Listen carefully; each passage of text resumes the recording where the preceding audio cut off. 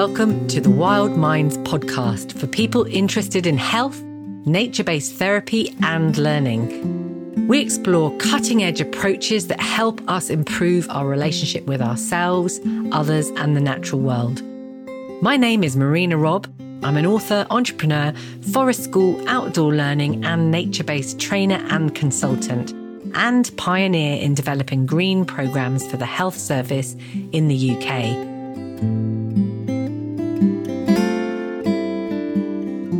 You're listening to episode 2, Nature-Centric Models and Holistic Worldviews. Today, we're going to be talking about a growing recognition that life on the planet is in trouble. We're unpacking a nature-centric model which decentralizes the human. We're going to be looking at the importance of 4 key aspects: the body, the head, emotions and spirit, and putting at the forefront of this work the relevance of intra-relationships, multi-perspectives and multi-stories.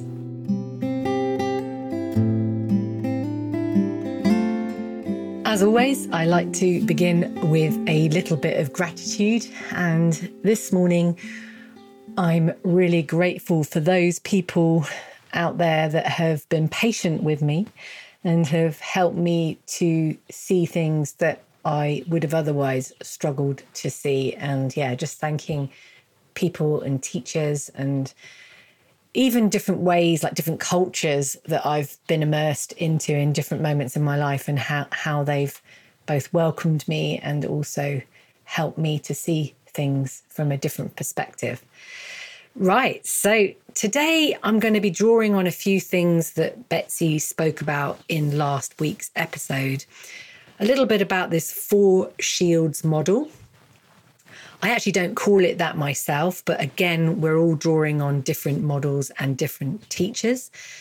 I want to touch on this idea of rites of passage and also how we are immersed in story and how imagination all play a part in the creation of new possibilities of ways of seeing ourselves and seeing other people and actually just understanding experiences that we may have.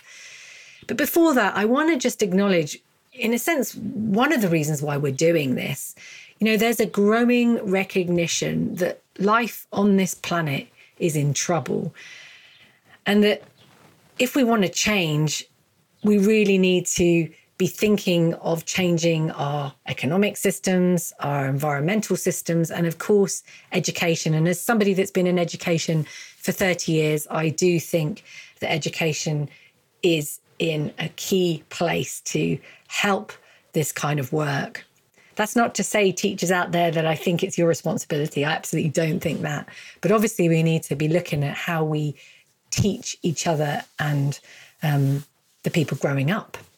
So let's have a look at this. So educators, parents, policymakers, business owners, all of us are being affected.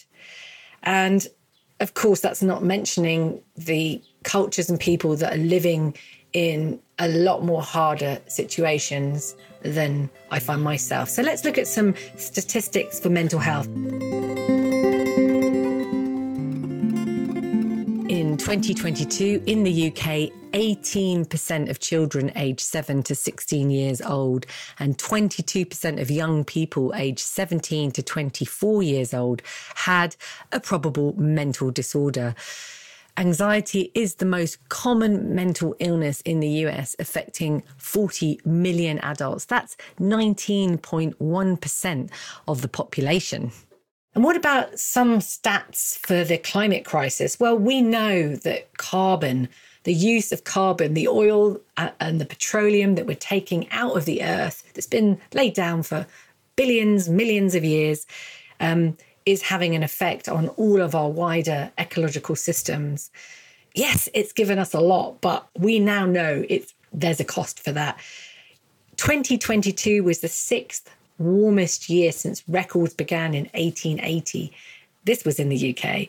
And the oceans are the hottest ever recorded in 2023. So those are kind of statistics that we're hearing, we read about them, they're in the background. Now, I can look at that and I can, be really genuinely worried about that. But actually, what I want to be thinking of, and it's something that Betsy picked up on, that these are symptoms of a larger mindset, a way of thinking that has actually been dominating certainly Western culture for many, many years. And I, for one, know that we don't realize these things because when we're born into something, we just don't understand the effects of, let's say, these stories, these cultures that we're brought up in our family, or as I say, the kind of culture, the way things that happen around us, we just don't realize because we think it's normal. And actually, our normal isn't necessarily normal. It's normal where we find ourselves, but it's certainly not normal across the world or in other ways of thinking and being, and certainly not from people that have lived on the land for many, many years and other places that actually really understand this feeling of the importance of how the land feeds us and how we have a part to play in that. So these are symptoms, and we need to come up with different ways. So the way I've been thinking about it over my lifetime is that, and this is simple, I appreciate that our culture is set up with a top-down structure, sometimes like a pyramid. And at the top of that pyramid sit wealthier humans. Yes, often white, wealthier humans. Definitely the male species have been holding a lot of power, and of course, white females too in different situations. And then it seems that the culture we've been brought up in is that everything else is beneath that kind of top structure. So other humans are seen as kind of not as valuable and as not important. And of course, underneath that, the children, maybe our own personal children are important, but we're not really considering the children, of course, the children of all the other animals and even plants, their importance, and other living beings. So we really esteem the human race. And of course, that makes sense because we're, again, brought up to look after ourselves. It's a thing that I'm not going to get into right now, but I kind of get it. But I also get that we're not brought up feeling that we have a relationship with everything else and that there's this kind of reciprocal thing going on, okay? However, what I do know is I've been fortunate enough to sit around and listen and hear from other perspectives. And turns out that there are lots of different ways of looking at our reality. And certainly there are whole worldviews, ecological worldviews, relational worldviews that exist. Now, I'm talking about this because I said that we were going to look at this 4 shields model. And I tend to call this model similar, not the same, a nature-centric model. And I've been working with all kinds of groups and backgrounds, and I place this model underneath a lot of what I'm working with. And it kind of informs my values, it informs my perspectives, and it decentralizes the human. So it places the human, let's say, on a circle, on a wheel, rather than a top-down type of structure. So we call this a nature-centric model. And as I've said, there are lots of versions of this. Betsy was talking about a 4 shields model, and we can learn more about that through the School of Lost Borders. Go back and look at the show notes around that. But I call it a nature-centric model because it's just a way of me describing a model that is inclusive of the natural world, the non-human world. And I like to see it as a circle, as I say. We're going to add some show notes a little bit about this. So if you want to go there and download the PDF, feel welcome to do that. So these models are also maps, and they often use directions. So I want you to imagine a compass that has a circle. So let's say a piece of paper. Like a compass, you've got a circle and you put north in the north, east in the east, south in the south, west in the west. And that kind of maps out the directions. Now, we can go into more of this another time, but you have sun maps that look at the traveling of the sun on this circle. Of course, from the Earth perspective, we think the sun is moving, but of course it's the Earth going round. But we could put the sun rising in the east, setting in the west, and so on. We have seasonal maps, thinking about the springtime, summertime, autumn time, and winter time. Put that on the map. We also have human maps that reflect this model, psychological maps and plant maps as well. This is a call out to all you educators and health practitioners.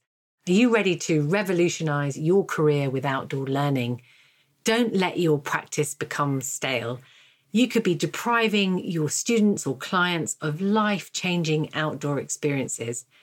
Envision a world of possibilities, masterclasses, 120 instructional videos, and year-long session plans, all accessible at theoutdoorteacher.com/certificate. Enhance your career and embark on an extraordinary learning journey today. And lastly, if you're based in the UK, why not immerse yourself in nature with one of my transformative trainings in the beautiful landscapes of Sussex? Discover more about our in-person courses at circleofliferediscovery.com. What I would say they all have in common, though, is this idea of this intra-relational aspect. I'm going to mention that later on, that we kind of think we're all separate, this subject, object, but really we're quite porous. There's this thing going on that is beyond the self. So these maps kind of reflect that everything is influencing each other and shaping each other. And I think sometimes we just aren't aware or have enough bandwidth in our senses to pick this up. And we're not taught it. We're not taught to notice things, not taught about this relationship. And of course, what this does when we pay attention is it gives us this holistic view. And that word holistic comes up a lot. This whole view, an integrated model that actually gives us this whole perspective rather than just a human lens perspective. It allows us, it gives us the possibility of attempting to see things from different perspectives. So we could say that this is a perspective that absolutely includes the non-human world. I love this idea that there are billions of languages going on there that are absolutely non-verbal, definitely don't speak the same language as the humans, but there are these languages that exist. And of course, these languages, human or non-human, have stories, and these languages tell us about our lives and how things are. And it's, as a human, it's just really easy to forget that we are being immersed in a particular story. We all know that we've grown up in all sorts of situations and stuff has happened around us, some really not very nice stuff, and we have our story about that.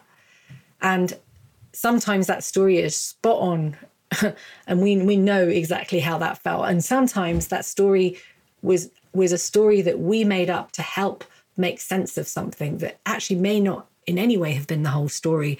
So I love this idea of story, that we're story makers. And when we can catch that, we can also start to change stories or ask good questions so that we're informing the story from other lenses.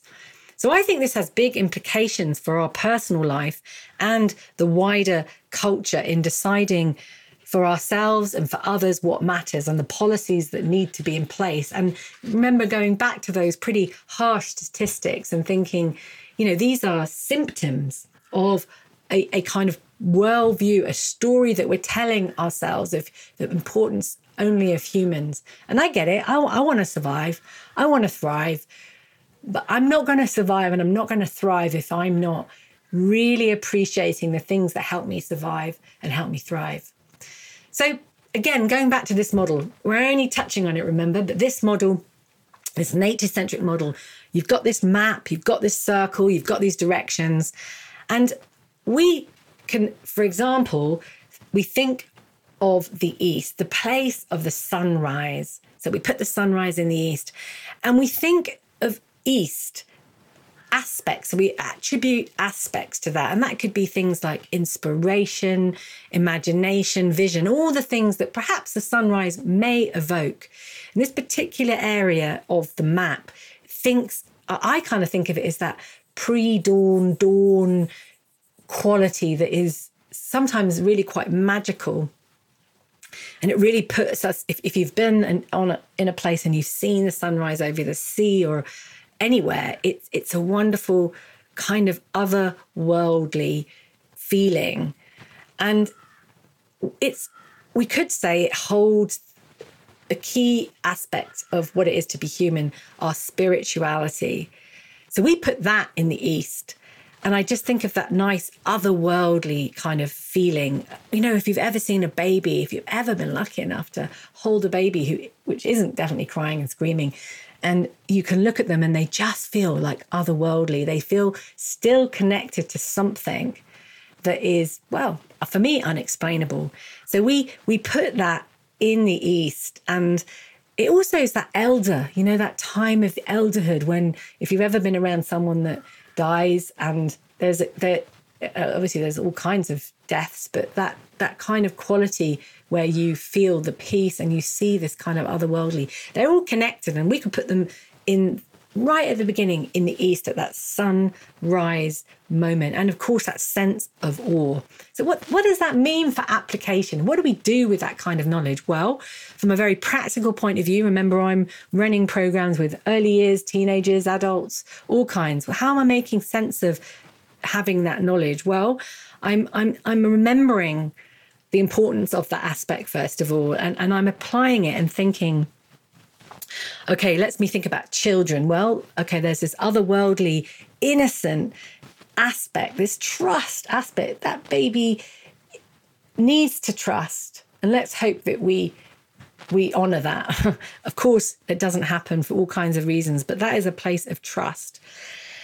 And as that child starts to grow, of course, like animals, we are animals. That child needs to move, it needs to play, to be curious, and really find the body. The body is the center of this phase, so the moving from the east to the south. So my programs need to reflect this. I cannot be working with that age group, 3, 4, 5, 6, 7, 8, 9, 10, and not consider that they need to be in their body. We want to be supporting curiosity. We want to be supporting that intuition, that inner teaching, that sense that they can follow and explore. Of course, we need boundaries. Of course, we need the connection to the adults, to the older people looking after them. But our program needs to reflect this. Then we might have the south. Let's move to the south of our little diagram, the place of the summer. Well, the sun is highest in the sky, and in the northern hemisphere, this is where we have a lot of the flowering times and all that kind of sexuality. And we might put that stage of life of adolescence, or at least moving through that into adolescence. And of course, puberty, sexuality. And I certainly remember and work with this age group. And, you know, you become very self-conscious at this time. And it's a really key time. So we don't want to waste people's energy at this point as well. So we might focus them and give them activities that focus them. And it may be activities that help them be more aware of the animals, the birds, the plants, something that they can really apply that energy and focus them. So again, that would reflect. So we're reflecting the age they're in, the time of day, the season, and so on. And of course, as everything keeps moving in nature, nothing stays the same. That's another great teaching of the natural world. We then move to our real sense of feelings and emotions, which we could say are placed in the West, emotions and feelings. And of course, as we grow, we move into our adulthood. And this is a time of the sunset, the West, the autumn. So often in our programs, we are remembering to gather people together at the end, to have time to reflect, to hang out, to be together, to share things if we want to, and so on. So our programs reflect that in our planning as well. And finally, we move around that wheel to the north, to the winter time. And here we put the head, the rational thinking, the capacity to organize, to make plans. And again, we think about that in terms of our planning as the time, the night time, the time for reflection. Perhaps the program has ended and you've sent the group with a little task, something that they may do in their own time, something to consolidate learning. And they dream it, they think about it, they dream it, they go into the night. And then they come back. And of course, we start again because these wheels, these circles never stop. So let me just recap. For me, whether you call it the 4 shields model or whether you call it a nature-centric model, what it's calling on is really bringing to our attention these 4 aspects: spirituality, the body, the physical, the emotions, the feelings, the senses, and of course, the rational thinking. So these models are complex. I'm only touching on it today. I don't want to spend too much of your precious time, but these models really expand our understanding of these 4 aspects of what it is to be human: the rational part, the emotional part, the spiritual part, the physical part. And from that, we can learn to develop these aspects all the time, remembering that our lives are in the hands of many others, making sure that we remember the land, the animals, the birds, all the different people with all the different perspectives that inform our life. So it enables us to expand our worldview, and it takes us away from these structures that are very top down. And as so many of you would have heard, it brings us back into this deeper understanding of this web of life. So Betsy also talked about rites of passage. That's a subject for a whole other episode, no doubt, and probably many more. But here I just want to acknowledge that here we're talking about that life is really full of transitions. And sometimes we really like to mark these transitions, acknowledge that we're going through something, that a change is happening, from a transition from being not a mother to a mother, a huge transition, and what that can bring. And there are ways of marking it and honouring it and understanding that both developmentally transitions happen that enable us to see things from different perspectives. And of course, in other cultures, they knew that and they marked it and they celebrated it. And they also kind of enabled it. They pulled the population, the culture along so that we would stop seeing the world from a very narrow lens and enable us to have experiences that suddenly, sometimes without really understanding why, suddenly opened our minds to see something from a different perspective. It doesn't necessarily make you happier, but it certainly opens your experience. And this idea of mind, that it's beyond the head, it's much more inclusive. So I think I have said a lot here, folks. So I'm going to end it there. Remember, you can go and look at some of the show notes. You can read over it. And I'm going to invite you to consider how much you may be stuck in your head. Perhaps you work too hard and you don't play enough. Or maybe you're too airy-fairy and you're not grounded enough. Maybe you're too much in that pre-dawn phase. Perhaps you're not listening to what your body knows, or you're just too self-absorbed. Or maybe you spend too much time in self-reflection and introspection and you feel lonely and depressed. Just consider those things and think why treading and exploring these models might be valuable for you personally or in the work that we're all doing. And hopefully to kind of expand this sense of self. Yes, there's the I. Yes, Marina here is the I. But we also have this relational self that is constantly being influenced and fed and exchanged with the natural world, but also other people as well. We'll be exploring that a lot more over these podcasts. So also a lot of the work that I'm doing draws on these models. A lot of the courses that we develop are centered on using the wheel and understanding the wheel and making it an experiential experience to really build and understand how this can influence our programs. I don't know if we're going to improve or get better mental health or really move our understanding about what we're doing with and to the earth, like in the climate crisis, without actually exploring these aspects more deeply. And I certainly want to find another story, a way of reimagining and finding ways forward and change the way that we do things. And I hope you're going to join me on this journey.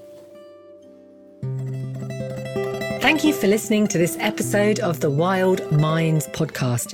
If you enjoyed it and want to help support the podcast, please subscribe, share, and leave a rating and review wherever you get your podcasts. Your review will help others find the show.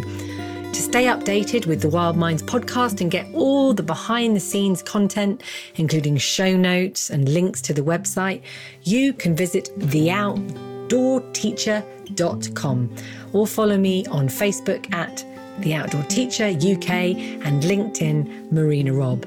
For this episode, we've created a free PDF to download about nature-centric models, which will help you get started. Just go to the show notes.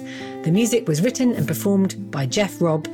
Join me next week as we take a closer look at celebrating play and a life well lived with Juliet Robertson, an author and educational consultant in outdoor learning and play. Until next time.